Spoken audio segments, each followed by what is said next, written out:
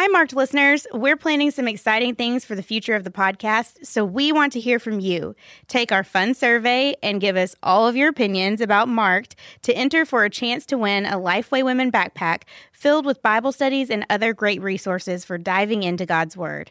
To take the survey, go to lifewaywomen.com/podcast or click on the link in our show notes. We can't wait to hear from you.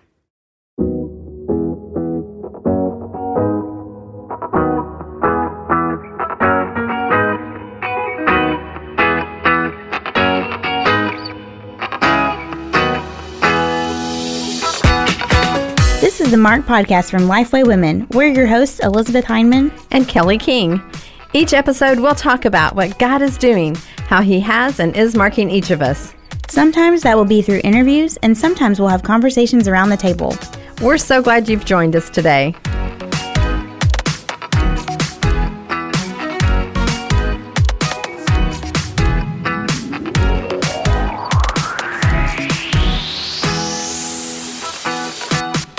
When You Pray is a 7-session Bible study from Bible teachers Kelly Minter, Jackie Hill Perry, Jen Wilkin, Jennifer Rothschild, Jada Edwards, and Christy McClellan. Each week you'll study prayers in the Bible that will inspire your own, learning that God welcomes all you have to say to Him, your praise, lament, thanksgiving, and intercession. Whether you choose to study When You Pray on your own or with a group, explore the When You Pray journal, tote, and experience box to enhance your experience. Learn more at lifeway.com/whenyoupray.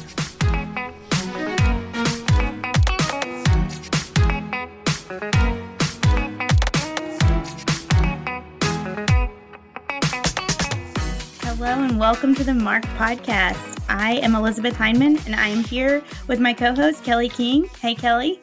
Hey, Elizabeth. We are going to start something really fun today.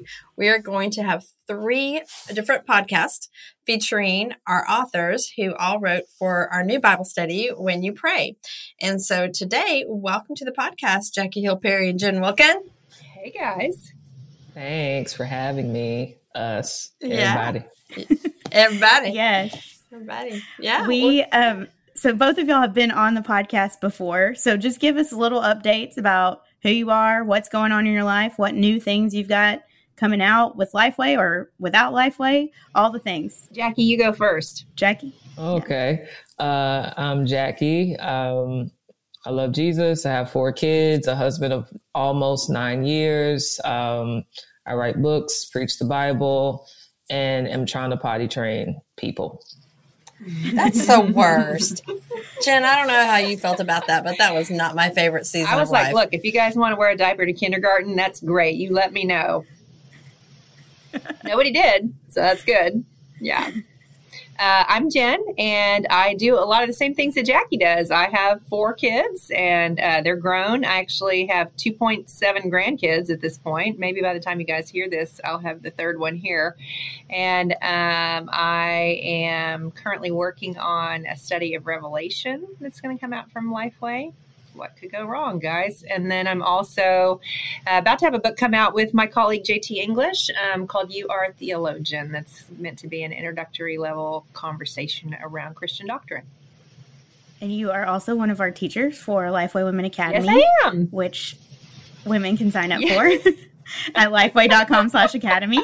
Yeah, I'm really excited about that. And it's been really fun to see the response to it as well. I feel, and Jackie, you didn't get a chance to mention Glory events. You want to say something about Glory? Literally forgot. I have an event with Glory that's in partnership with Lifeway, where the aim is really just to make it a women's conference that's about God more than it is about you, with a strong emphasis on the nature of God. And all the things, I think sometimes women conferences can have a strong bent and emphasis towards really flowery, human-centric kind of things. That's not what Glory is for. It's legitimately about Jesus. So we have 9 events this year, and you can go to my website or go to Lifeway to find out more. Yeah. We'll have links to everything in the show notes too, but we're excited about those. So which sessions did each of you write for the When You Pray Bible study?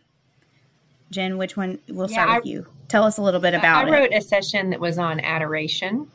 And I took on purpose, kind of keying in on what Jackie was just saying about her glory events. I used Psalm 139 on purpose for that particular section of the study because in women's circles, more probably than elsewhere, we have taken Psalm 139 and in many cases made it about our preciousness instead of about a transcendent God. Because we focus in on the passages that start talking about us as we relate to God. But we don't always meditate on the other portions of that psalm that are showing us that God is omniscient, omnipotent, omnipresent, sovereign, self-existent, all of the things that we can see in that psalm in particular. So I wanted to use that as a jumping off point for reminding people that if the only purpose of prayer was to adore God, that would be reason enough to pray without ceasing. Yeah, I think I'm talking about petition, and I used the narrative in 1 Samuel 1 with Hannah, and how, Hannah's dealing with this barrenness, and she's being provoked by the other woman in her home, and how she decides to seek God about it and ask him to bless her with a son. And I think the thing about that text that has always gotten to me is that at the same time that she petitions God, she also makes a vow to give God back the thing that she's asking him for. And so I think that really should be all of our hearts, is that we have an eye for surrendering the thing that we're asking God to give us. Yeah. There is something really special about Hannah and just the way that she goes just so boldly before God, and her anguish about that. It's interesting. I've done a little bit when I look at Nehemiah and you look at how he feels about the wall being destroyed. There's a similar term that Hannah uses about just feeling almost violated. Like she's just been, she's so distraught. It's a very graphic description of how she's just pouring out. So I think that goes to when we talk about petition. Let's stop there for a minute. Kind of define that, Jackie, a little bit. And then Jen, I think people hear praise, hear adoration, but maybe they don't really understand it. So Jackie, kind of define petition for our listeners. Yeah, it's a request. It's asking God for something. I think Hannah even uses it. She uses that direct word. Let me pull it up because that would be helpful. In 1 Samuel 1, when she is thanking God after receiving Samuel in verse 27, she says, "For this child I prayed, and the Lord has granted me my petition that I made to him," granted me my request. And so it's making a request for God. Usually we request things of God, which means that we have a neediness. There is something that he has to provide that we cannot provide for ourselves. Obviously, we try to provide for ourselves like Sarai did. Hey, here's Hagar. I'm not going to petition God. But yeah, that's ultimately what it is. Yeah. So with adoration, I think one of the common misunderstandings around adoration is that it's telling God what he's done for us. And that's Thanksgiving. If you look at the Lord's Prayer, it opens with, "Our Father who art in heaven, hallowed be your name." Your name is holy, and God's holiness is the sum total of all of his attributes. And so, or the overarching attribute of God out of which the others can be understood. And so one of the things that I've seen over and over again is that we tend to have an atrophied vocabulary around the words that we can use to offer God adoration. But adoration is telling God what is true about him. It's not telling him what he did for you. What he does for you is an overflow of who he is. But the way that I have often thought about this is when a small child begins telling a parent what they love about them. So like writes a birthday card.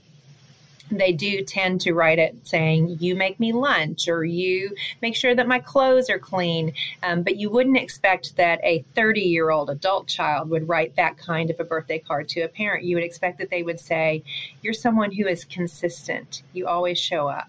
You're someone who keeps your word. You're someone who is compassionate. That's the sign of a mature expression of adoration to someone. And so when we think about the way that we pray, I do think it's important for us to ask, am I praying more like a kindergartner or more like a 30-year-old? Now, depending on where you are in your faith, the Lord is not sitting enthroned between the cherubim, judging the content of your prayers on a sliding scale. But I think it is worth asking, has my prayer language, has my language of adoration grown as my faith journey has progressed? Am I more articulate in telling God who He is in a way that is accurate to Him and also instructive to me? Because obviously that function of adoration in prayer is to begin a prayer rightly oriented to who it is that you're addressing. It's interesting because I have seen that happen when you tell women, okay, let's spend some time praising God for who He is, and they go back to Thanksgiving. And so you almost have to define it. Like, you really sometimes have to teach it a little bit. And that was a great illustration about just how do we do that? That's awesome. And I think a lot of times we think of both petition and adoration as being like these separate parts of the prayer. Like we have all these different acronyms for different parts of prayer, but we always kind of separate those. But I find that a lot of times they lead into one another, because as you're praising God or as you're adoring God for being infinite, then we also are like, He cares about the little things and the big things because He's infinite. He cares about all of it. And so that leads us to petition, and vice versa. Like, petition can lead us to where we're telling God who He is and what Hannah did, right? Yeah, exactly. So how have y'all found that those two have interlaced in your own prayer life, and then maybe in the scripture, in places that you've seen in scripture? In Hannah's life, we see it for sure. With Hannah in the text, she goes to the temple, she petitions God, and it says that she walks away and she was no longer sad. Obviously, before that, you have this kind of explanation of how Elkanah went and sacrificed at the temple, came home for them to worship and eat over, and how she would not eat, right? And I think some people can assume, oh, she's just not hungry. But it really is, she can't celebrate. She can't participate in this celebratory, worshipful meal with her family because of her vexation, because of the struggle that she's going through with her barrenness. And so for her to petition God and no longer be sad after petitioning Him before receiving the answer to the prayer, I think is a part of adoration, is a part of praise, is that obviously she had become content with God Himself to a certain degree. And that's why I love the Lord's Prayer and how it begins with God. Before we do the asking, we're talking about Him. And I've seen how in my own life, just beginning my prayers with God Himself actually influences my faith and the way I pray, right? So, hey, like with Hannah, for example, how she begins with Lord of Hosts, like that already kind of frames her prayer in a sense, because it's like, if He is the Lord of Hosts, then surely He can answer this request, right? And so, I don't know, I think they all just kind of dance with each other. Yeah, I think when you start with who God is and you have a vision of God high and lifted up, it means that you reap two benefits of that. One is that you approach the throne with confidence. You know that He can do whatever He wants to do.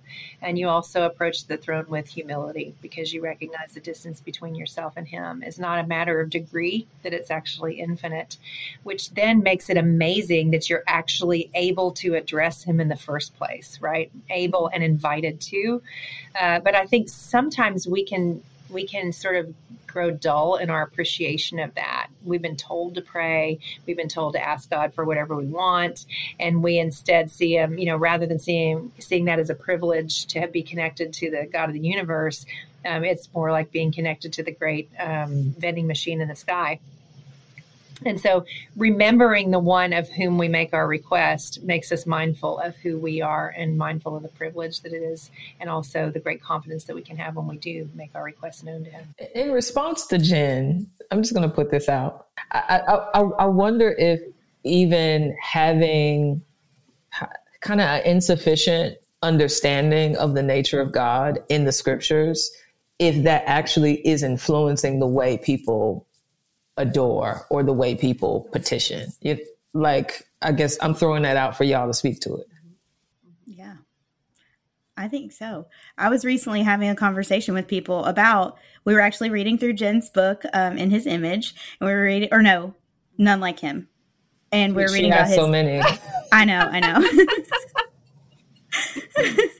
And we were reading about his infiniteness, and how he is infinite. And that did bring to mind my prayers, and not necessarily the like big things, but I think I often am like, oh, I don't want to bother God with this little thing, that when he's got so much else going on, like, and he needs to be with these people who are experiencing true like pain and suffering. Whereas I'm just like, it would be great if this happened, but like, it's not a big deal. Don't worry about it.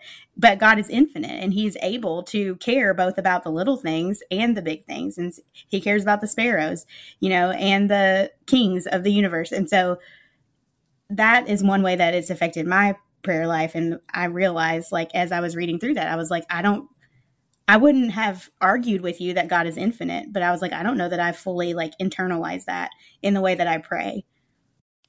I think too, even just when I think about intercession and I'm praying for others, that sometimes there is a point in me that I think I have some control over that situation, and I don't. And so it goes back to, who is God? And do I trust God? Do I trust him with that person and with that need, and that he knows best, even when I can't see it? And that's especially with your children too. That's one of those, just, okay, God, you're sovereign. Do I really believe it? Well, and I think even just with our sort of Christian subculture conception of what a prayer journal is, a prayer journal is something where I list the things that I've asked God for, and then I check them off when he answers. And the more checks that I get in my prayer journal, the better I'm doing, right? Or the more effectively I'm praying. Which makes me think that the way that we primarily think about petition is, I ask God for something specific, and either he does it or he doesn't do it. And I wonder how different our prayer journals would look if our requests were shaped more by a sense of a transcendent God, to where many of the things that we're requesting have more to do with character formation than circumstance adjustment. Because character formation requests are ones that you don't get to check off in this lifetime. Like, you may look back at him and be encouraged that you asked him to make you more slow to speak 10 years ago. And now he has been doing that work in you, and you can see it. But no one's ever going to check off, yep, now I'm patient, or yep, now I am, totally always putting others before myself. So I do think it helps us to be oriented to even the nature of requesting, to where we understand it to be every bit as much about God welcomes our specific requests. I mean, I think that's, the example that Jackie chose even for her week in the study is illustrative of that. But in a culture that knows that Amazon also grants our specific requests, I think it's good for us to be reminded that requesting is about much more, and maybe even primarily more about character formation than it is about just, I'm going to ask him for this, and if he says yes, then I'm doing great. Or that we think our prayer life is better, or that we have achieved a level of... Yeah, unlock the next level. Yeah, let's unlock that next level of prayer life for sure. Because I do think that is... I meet women all the time who are just... And even last week, I was doing some assessments, and every single one of them would have said, I want to do better in my prayer life. And I'm like, well, what does that mean? What does that mean to do better in your prayer life? Is it time that you spend with the Lord? Is it building intimacy with the Lord? How would y'all address that when people say that they want to have a more rich prayer life? Yeah, I think for me, better is super, subjective, and it just changes according to seasons, right? And so when I was single, I was able and free to pray a lot. Didn't choose to, but I was able. And now, having 4 children between the ages of 8 And one, prayer is sporadic. Prayer is not as deep as I would often like it to be, or as consistent as I would often like it to be, but I'm still trying according to my own conviction of what the Lord is desiring of me, right? And so I know within me, I could be praying, but I'm on TikTok. I could be doing this. So I have to discern within myself and in conversation with my husband or in conversation with my mentors, like how much of my time is being wasted with lesser things rather than prayer. And so I guess better is, how is the Lord leading you in that? But that's just me. Yeah. I like the thing about life stage too that you mentioned, because I think it also relates to just circumstance. When we're in a crisis, we're probably going to do a lot of requesting and not much adoration. And I don't think we have to give people a hard time for that. I think that, but I do think when we're mindful of that being what typically happens, then we'll know that when we're not in crisis, it's even more important than ever to have a good habit of praying, adoration, confession, thanksgiving, and supplication. That all of those elements would be things that we are building muscle memory around, because what we repeat in times of ease, we will recall in times of hardship. Because the irony of it is when you're in a time of hardship, the requesting thing is top of mind, but in some cases, maybe what you would be ministered to most is by remembering who God is.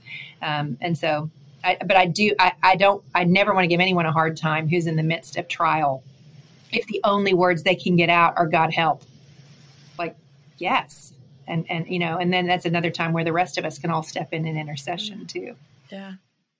Okay. We talk about praying the Psalms, and Jen, you use Psalm 139.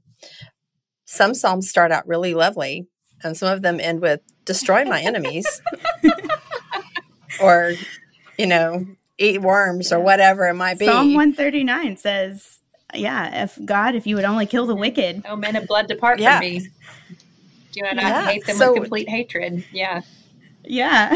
How do we deal with those Psalms? We just can skip those parts because they're hard to thematically decorate for at the women's retreat. So, no, but it is fascinating to me how often I have heard Psalm 139 taught, and that part is just left out. But instead, we should ask, how is David's response in that moment the most logical response to what he has just said, right? Psalms follow a pattern. There's a reason that they're placed, and there's a reason he doesn't open with, "Oh, men of blood, depart from me." I mean, there are some others where he does actually, but basically his response to a vision of God high and lifted up is to hate whatever sets itself in opposition to that beatific vision. And so we look at that and we're like, well, does that mean I'm supposed to hate the person who hates God?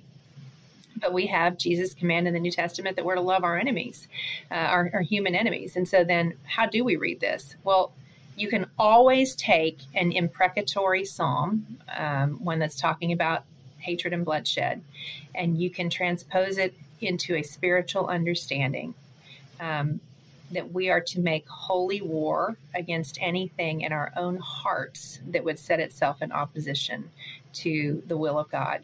And so we know that even in the life of the believer, we still have besetting sins, that we still have things that have a foothold in our own hearts, things that we still have a tendency to believe are better for us than what God would say is better for us. And so when we ask God to help us to hate what he hates, then we begin to make that movement.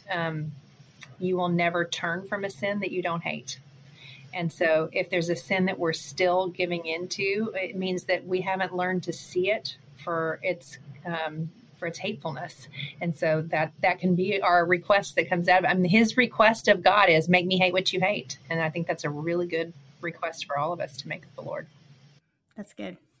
Yeah, I've said this before, and maybe just on the next podcast episode, but I read through the Psalms with some college students, and we would be in the coffee shop when we were at the ones that were the destroy my enemies, send dogs to rip them from limb to limb. And I was always like, why are these the ones we read in public? I don't understand how that works out, but every time it did.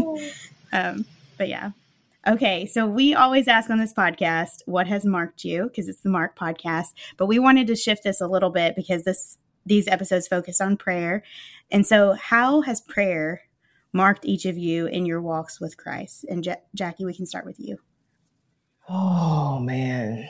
I've had so many different seasons. I think I'm in a really unique season now where earlier I spoke about, feeling or kind of discerning what the Lord wants you to do in your particular prayer life. And in the last couple of months, I was really sensing and that the Lord wanted me to start waking up early to pray. And before, that was actually that would have been a silly suggestion because I had children that were waking up at all hours of the night. The Lord wants us to be kind of alert, right? And so now, since all of them, for the most part, sleep through the night, it seems as if God is like, okay, now, start getting up. And what was frustrating about it is, one, I like my sleep. I don't want the Lord to have my morning in that way. But it also reminded me, do you really believe you are dependent or not? Do you really believe that you need God, that you need daily bread, that you can read and do all the things and do all the study, but you are not sufficient within yourself to really go about the tasks that God has called you to? And so I think in this season, what prayer has done for me is that it's humbled me.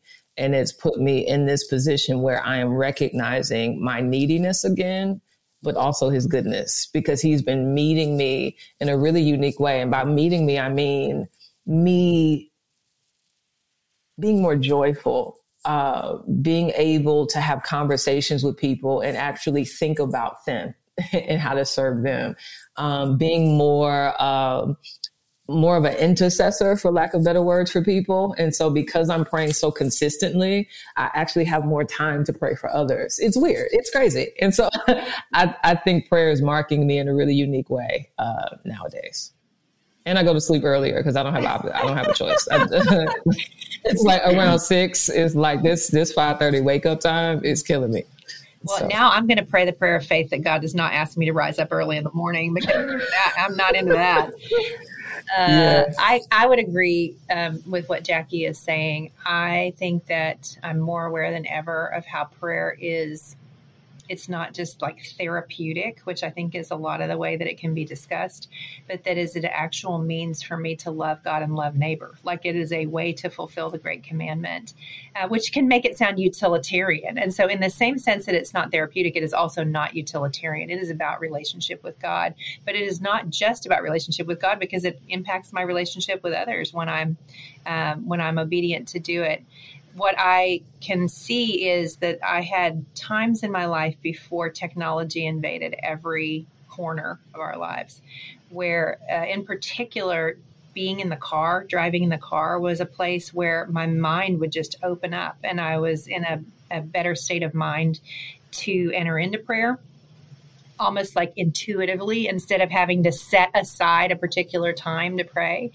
And so recognizing that I have fewer and fewer of those spaces now, some of it just because of creep and some of it by choice, where I've just made some choices.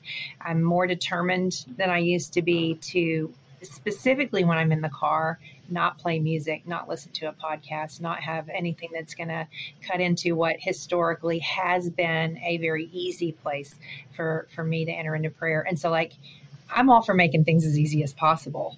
And so I would just say to those listening, if there has been a place in the past that has been an intuitive or a simple way to you embrace a regular rhythm of prayer, think about how you can either hold on to it or restore it if it has sort of fallen aside because of incremental encroachment of some other activity or noise. Yeah. Can I speak to that really briefly? Because it's what she said is a major key. Because when I was being mentored in Chicago by my pastor's wife, she said something so simple to me that has stuck with me. Like, it wasn't profound at all, but she was like, "Yeah," that's how she talks. "Yeah, every time I brush my teeth, I pray for my husband because I know I'm going to do it every day." I was like, "Oh man, like that's so simple." But so how do you integrate prayer into particular rhythms that you will always do is basically, one way to mark prayer in your life. That is good. And an easy way to like form that new habit if you don't already have a habit. Unless if you don't brush your teeth, I don't know what to tell you. You're probably not a prayer. You need to get several new habits if you don't brush your teeth. Right? Yeah, that might be another conversation for another day for sure.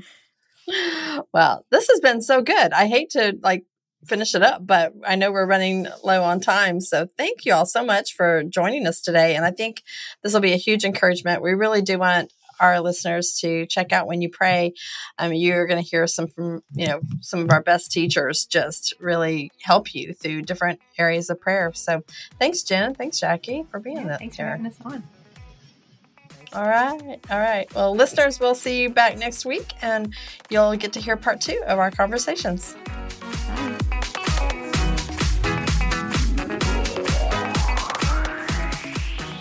Thanks so much for listening.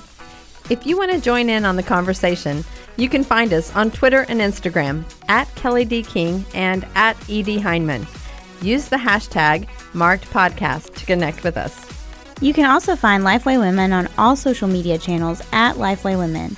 All of today's show notes will be posted at lifewaywomen.com/podcast. If you love the show, leave an iTunes review. It's a great way for other people to hear about the podcast. We'll see you next time.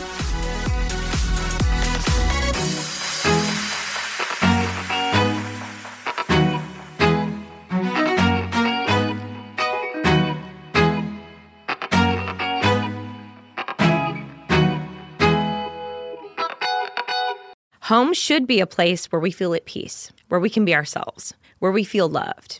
For a lot of us, though, home is a place of heartache, hurt, and loneliness. As believers, Christ promises us an eternal home. But what does that actually look like? And how do we deal with our current homesickness? I recently wrote a Bible study called Come Home for Women, and I'm so excited that Come Home will also be available for teen girls. It's perfect for small groups, helps girls answer important questions, and gives us a richer understanding of what kind of home God's building for us. The release date for Come Home for teen girls is August 1st, but you can pre-order it now at lifeway.com/comehome. Don't miss out on this opportunity to help girls belong and be loved. Again, you can pre-order it today at lifeway.com/comehome.